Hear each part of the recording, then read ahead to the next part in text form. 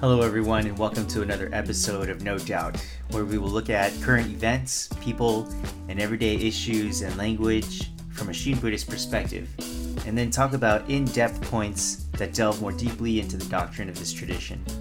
My name is Takashi Miyaji, and I'll be your host. Let's get started.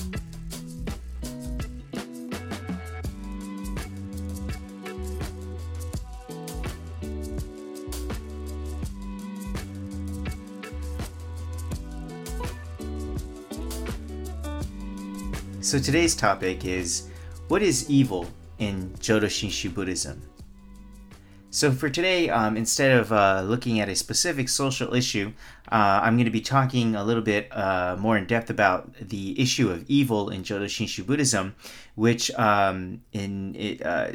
directly involves social engagement and how we may view issues of morality and ethics and how to go about dealing with social issues from a Jodo Shinshu perspective. So this issue of evil is something that that's very important that we need to take up and to look at it first from the definition of the doctrine of Jodo Shinshu.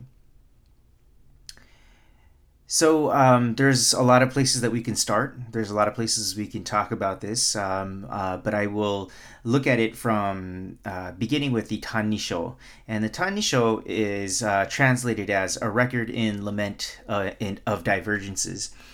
And it mentions the following quote, where it states, quote, "Even a good person attains birth in the Pure Land, so it goes without saying that an evil person will," end quote. So I'll read that one more time. Quote, "Even a good person attains birth in the Pure Land, so it goes without saying that an evil person will," end quote. So in Jodo Shinshu Buddhism, we say that an quote-unquote evil person will attain birth in the Pure Land.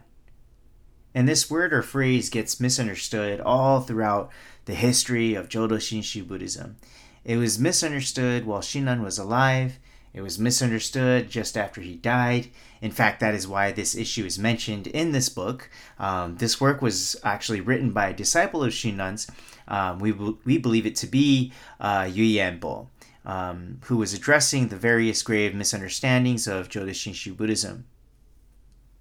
So before he died, Yu Yan took it upon himself to record what he was taught by his teacher Shinran, and to rectify and set in stone the various misunderstandings of Jodo Shinshu Buddhism, one of which was this whole idea of antinomianism, this idea that, well, if you're already saved by Amida Buddha, then why can't we just go around and do whatever we want, right? Live a life of hedonism, not giving a care, raping and pillaging the earth and everyone around us, destroying everything that we see. In fact, unless we do bad things, we're not showing our faith in the ability of Amida Buddha's salvific activity. And this is one of the gravest misunderstandings of Jodo Shinshu Buddhism, and it happens from the time of Shinran Shonin all throughout the history of Jodo Shinshu Buddhism, because everybody's ignorance will give way to this misunderstanding. So then the question becomes, why did Shinran feel the need to mention that the quote-unquote evil person gets saved? There are a number of ways I think we can answer this. And the first is to explain the actual explanation that is given in the Tannisho. Here it says that a good person believes in the self's ability to attain enlightenment or birth in the Pure Land by one's own power. Relying on the self to be a good person and do acts and become a Buddha by one's own strength entails that one does not see the need in relying on Amida Buddha's salvific working. When one believes in one's own ability to be able to do something, why rely on something other than the self? If I believe I can do something, why entrust myself in anything other than me? Right? And this is a natural way to think in this way. The other day I went to a symposium on Shin Buddhism that was hosted by the AAR, the American Academy of Religions, and the IASBS, or the International Association of Shin Buddhist Studies. The symposium was held online, and one of the main points that they wanted to get across through this symposium was the fact that Buddhism, and much of Buddhism, is about reliance on the power, on the guidance, on the efficacy of the Buddha or Bodhisattvas. In other words, there is this element of taking refuge in or relying on the Buddha that is completely left out in the conversation of Buddhism here in the West or in America. And this is a very interesting point, I thought. You might hear about Buddhism in words like Zen, mindfulness, loving kindness, interdependency, thrown around like everyone knows what that's supposed to mean. Let's look at the example of Zen. Popular culture uses that word to mean anything from like a kind of relaxation, for example, like Zen soaps or massage oils or candles, or Zen is used to mean, intention and focus, which I'm not sure. I mean, that may not be the completely off the mark, but I don't think people are using the word as it's supposed to mean. Of course, I'm not trained in Zen Buddhism, but I've always wondered how Zen Buddhists feel about their words and religion, quite frankly, being used around so haphazardly and nonchalantly. Another word is mindfulness. We throw that word around in conversations to make us sound like we're nice people, caring about the world's problems, and try to use it in a lot of different situations and use it in different fields of study. But what does that word mean exactly? Because I don't know. It can mean a lot of different things. When Shin Buddhism talks about mindfulness, it is the mind of Amida Buddha given to sentient beings. It can also mean the mind that focuses on the Buddha. So we have a specific meaning for that. But I think popular culture uses that word to mean just about anything, really. And I'm not saying that everyone has to adhere to the Shin Buddhist definitions of mindfulness. No, I'm not saying that at all, actually. I'm just saying that the word needs to be defined more clearly when it is used, because it's used all over the place and in a lot of different contexts. So the point I want to make here is that there is an element of reliance, of taking refuge, of having faith in, of having a devotion in, of praising the Buddha, the Dharma, and the Sangha. Buddhism is not a self-help teaching that you pick up at Barnes & Noble's or in a magazine while you wait to buy your groceries. This is not a philosophy only in that it is something thought up by some smart guy in some time in history. Buddhism is a religion. There is an element of faith and devotion involved, and we praise the Buddha for the Buddha's teaching and guidance. We cannot forget this point as Buddhists here in America. Popular culture will try to have you believe otherwise, as if relying on something other than yourself is a show of weakness. It is not a weakness. It is a strength. It is a strength to admit what you are not able to do. And this is what Shinran is trying to get us to understand through this explanation in the Tannisho. Shinran explains that a good person actually doesn't see the need in relying on Amida Buddha's great compassion. However, an evil person, someone who awakens to the understanding that one is filled with blind passions and does not have the ability to attain birth in the Pure Land, sees that he or she needs the help of Amida Buddha's other power. This is why the evil person, or maybe I should say, this is why the quote-unquote evil person, someone who recognizes one's own plight of not being able to be free from suffering, is able to attain birth in the Pure Land.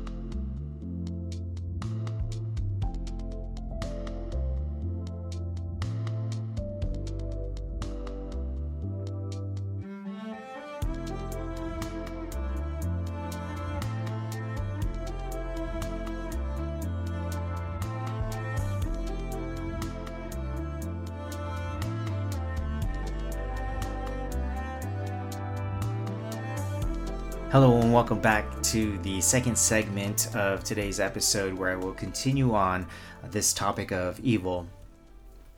So in the first section, we looked at the explanation given in the Tannisho on the issue of evil. So there are a few more things to explain the explanation that's given in the Tannisho, and one is the issue of translation. Again, here we see the problem of translation, as we saw with other words like shinjing. I can't think of anything off the top of my head right now, but there are a number of these kind of words that are very difficult to translate because either the English is a loaded term with a lot of different connotations to it, or the Japanese, the kanji itself has too many implications and connotations to it for there to be a precise translation that can match the word one for one. So here, akunin is translated as evil person. But actually, when we say the word evil, quote unquote, that has the implication that one is permanently evil or that one is innately evil. However, aku is not permanent. It is referring more to a state of existence at one particular moment or in a duration or in a period of time. It isn't referring to something that is innately evil, like the devil or something like this. Therefore, based on aku, one's state of existence can change, whereas in evil, it cannot, right? And so there's already right there a huge difference, and that's something that we have to take into account when we're doing translation. So translation is something that we really have to kind of keep in mind as we're reading things that are being translated from Japanese to English, or the other way around as well. So in Buddhism and Jodo Shinshu Buddhism specifically, the state of existence of good and evil are not permanent. They are subject to change based on the causes and conditions, or what we call the karmic condition, that are presently at hand. There is, however, the absolute truth, which transcends good and evil altogether. And this is why Buddhism is not so focused on ethics or morality so much. It is an important issue, yes, but it's not the main focus of Buddhism. Why? Because Buddhism is focused on an issue that surpasses good and evil, which is the state of Buddhahood, the principle of true reality. Good and evil are subject to the laws of karma, or causality. So we're talking about different planes here. In Buddhism, truth is not necessarily the good. In Buddhism, truth transcends good. It transcends evil. Good and evil are relative and mutually complementary. So anytime you have good, you're going to have evil. Anytime you have evil, there will be good. So let's take wars, for example. We have wars because no two sides go into a war thinking they are on the side of the wrong or the evil or the unjustified, right? Every party involved in a war thinks they are the righteous, thinks they are fighting for the good, thinks they are fighting on the right side. It is their arrogance in believing in their infallibility that leads to heinous acts of violence. War is the culmination of greed, anger, and ignorance, the pinnacle of blind passions. So Buddhism tries to get us to go past the issue of good and evil. It basically says to us, okay, so now that you have a basic understanding of good and evil, right and wrong, that is based more or less on the golden rule or the laws of karma, now we can have the real conversation about religion. So getting back to the translation of evil for aku, we have to keep in mind that evil may not be the best translation for the term aku. And so keep in mind that other terms such as ignorance or delusion might be other terms that you want to think of when you're thinking about the term aku. So you want to couple that in addition to evil when I'm trying to understand aku. And this is why translation gets very complicated and very hard to do. I personally like to use the phrase human condition or state of existence to explain aku, and I'll explain why. So, moving on, we also have to keep in mind that what evil is referring to is not directly the person per se. Evil here is referring to the state of existence. In other words, it is referring to the fact that we are sentient beings who operate on blind passions, and we are unable to break free from this state of delusion and see things as they are. Our egocentric bubbles keep us from seeing reality as such. And this is what, quote unquote, evil is referring to. It is not referring to you specifically, right? It's not saying, you suck, you're a bad person, shame on you, repent, you vile human being, right? It's not saying anything like that. It is saying something more along the lines of, how wretched is the state of our existence? Why are we in such a condition where we can't break free of our egocentricity? Something along those lines. That's what evil is referring to here.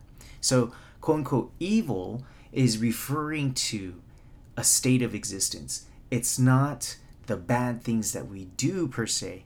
It is referring to the overall condition that we are in.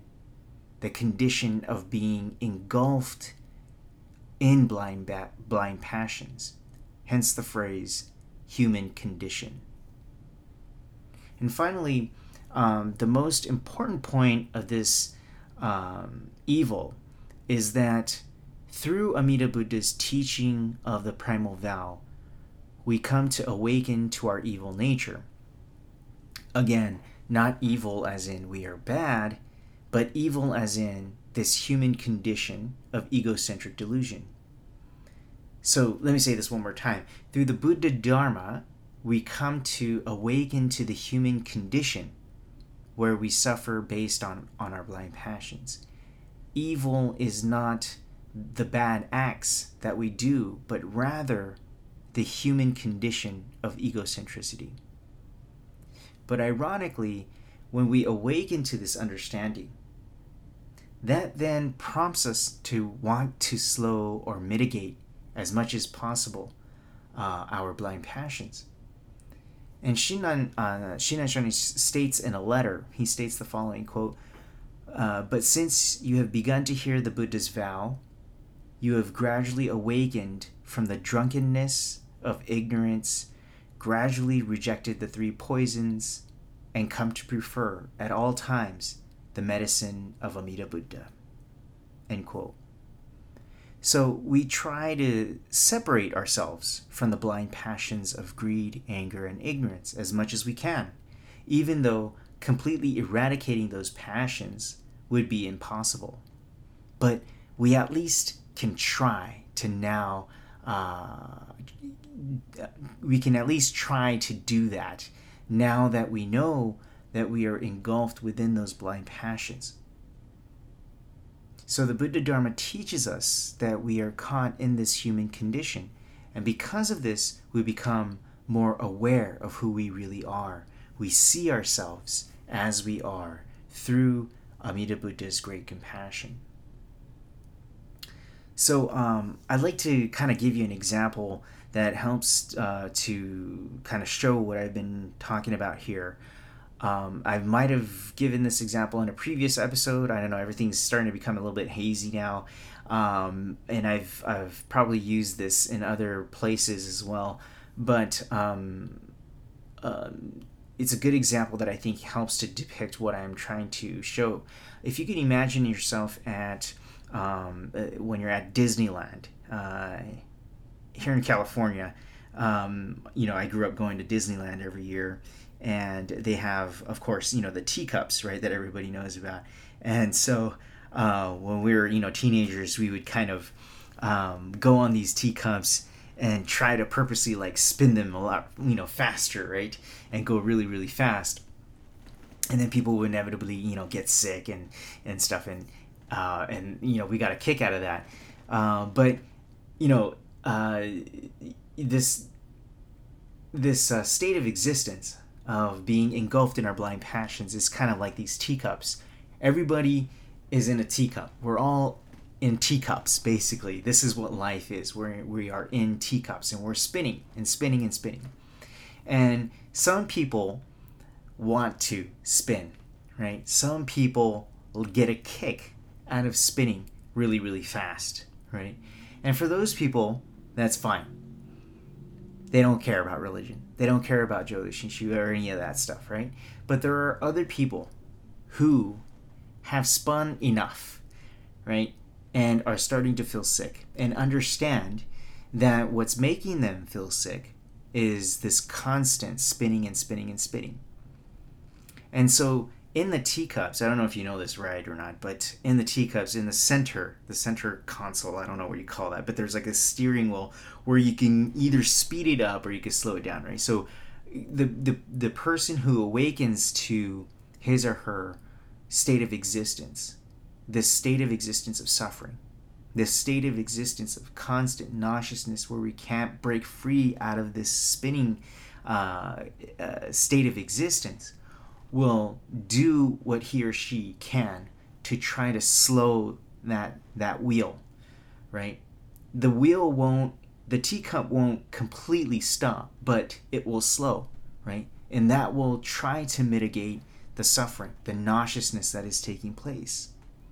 And so that is kind of what Jodo Shinshu is kind of what I'm trying to show here, is that when we awaken to our state of existence, that we are indeed evil in the sense that we have blind passions that keep us from breaking free from this world of suffering. Because we are in that state of existence and we awaken to that state of existence, we then try to separate ourselves as much as we can from the blind passions that create this suffering. Essentially, we try to slow the teacups down as much as we can, right? So another example that I can give is that let's say you are caught up in a tornado, right? When you're caught up in the tornado, it's crazy, right, inside. As a matter of fact, it gets so crazy and you're spinning so much in circles that you somehow kind of force yourself to try to adjust to this tornado, the craziness. You get desensitized to this craziness. But if you're somehow able to step out of that tornado and see the tornado as such, then you can say, man, I was in that tornado this whole time. That's just crazy, right? And then trying to stop from getting back into that craziness, right? So it's recognizing the problem first, and then trying to mitigate that problem from getting bigger or exacerbating in some way, right? So you have to first recognize that the problem is there. And that's what the Buddha Dharma, that is what Amida Buddha's great compassion is teaching us. It is teaching us to see the true state of our existence, i.e. the human condition, or what Shinran Shonin refers to as the evil person, right? And so evil is not, this idea of a permanent, you are this bad person who does bad things. Evil is referring to the state of existence that we are in. So I'd like to end by giving you one last example that helps to explain the quote that we've been looking at for this entire episode, which is the following quote, just to remind you: even a good person attains birth in the Pure Land, so it goes without saying that an evil person will, end quote. So if you can imagine that you have children, you have two kids, and you're out swimming in the ocean, and then both of them get swept up by the water, and you have the ability to save one or the other, right? Well, one of your children is a adept swimmer, very good at swimming, skilled swimmer, and is able to take care of himself or herself, right? And then the other child that you have is unable to swim, too young, and hasn't learned yet. Maybe that person can, doggy paddle, but doesn't have the strength nor the technique down to be able to save him or herself, right? And so, as a parent, you wouldn't save the kid who can save him or herself based on swimming, right? You would save the child that needs your help first, right? So, and then that kid, at first that doesn't know how to swim, and the first reaction is to kind of kick and scream, right? Because you're in a state of panicking, right? The child is scared, the child is frustrated. But when you grasp that child is able to eventually calm down and let himself be saved by your working, right? You love both of those kids, right? But you nevertheless go to save the child that is incapable of saving himself first, right? Even though your love for all of these sentient beings is equal. So we are that kid that can't swim. We need the help of our parent, Amida Buddha. Many people feel like they can't swim, right? And to those people, I say, kudos to you, right? But for those of us who know just how hard it is to break free from our state of delusion, for those of us who see the depths of our ignorance and ego, we need other power. We need to rely on something much greater, grander, brighter, and warmer than we can ever be. That is Amida Buddha's great compassion. That is Tariki. So that'll do it for us for today. In today's episode, we looked at what is evil in Jodo Shinshu Buddhism, and we used the Tanisho, the famous quote that states the following, quote, even a good person attains birth in the Pure Land, so it goes without saying that an evil person will, end quote. And what does Shinran Shoni mean by the phrase evil? And one of the things that we talked about in the first half of the segment was to say that things that popular culture will have us believe what Buddhism is supposed to be, and to take that with a grain of salt. And one of the things that I think is being overlooked here in America and in the West regarding Buddhism is this element of devotion, faith, this element of relying on the Buddha and the Bodhisattvas. So this idea of putting your faith in believing in this tradition, in this religion, I think is being deleted from the discussion of Buddhism in America. And this isn't just Jodo Shinshu Buddhism. I think I speak for a lot of Buddhists, not just Jodo Shinshu Buddhists, when I say that a lot of this element of faith and belief and devotion in Buddhism is being X'd out of the conversation. And in the second half of today's talk, we talked more specifically about how Shinran is defining the term evil. So evil is not about what you specifically do It is rather referring to the state of existence, or what I call the human condition. And this human condition is one where the sentient being is engulfed in blind passions. Evil is not the bad acts that we do, but rather the human condition of egocentricity. And this is how Shinran is defining the term evil. And so this is something that we have to keep in mind as we learn about Jodo Shinshu Buddhism.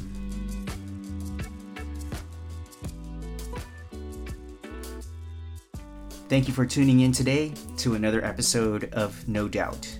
I am your host, Takashi Miyaji. As the Master Shandao states, quote, "May we together awaken the Bodhi mind and be born in the realm of serenity and joy," end quote. Take care, Dharma friends. Until next time, Namo Amida Butsu.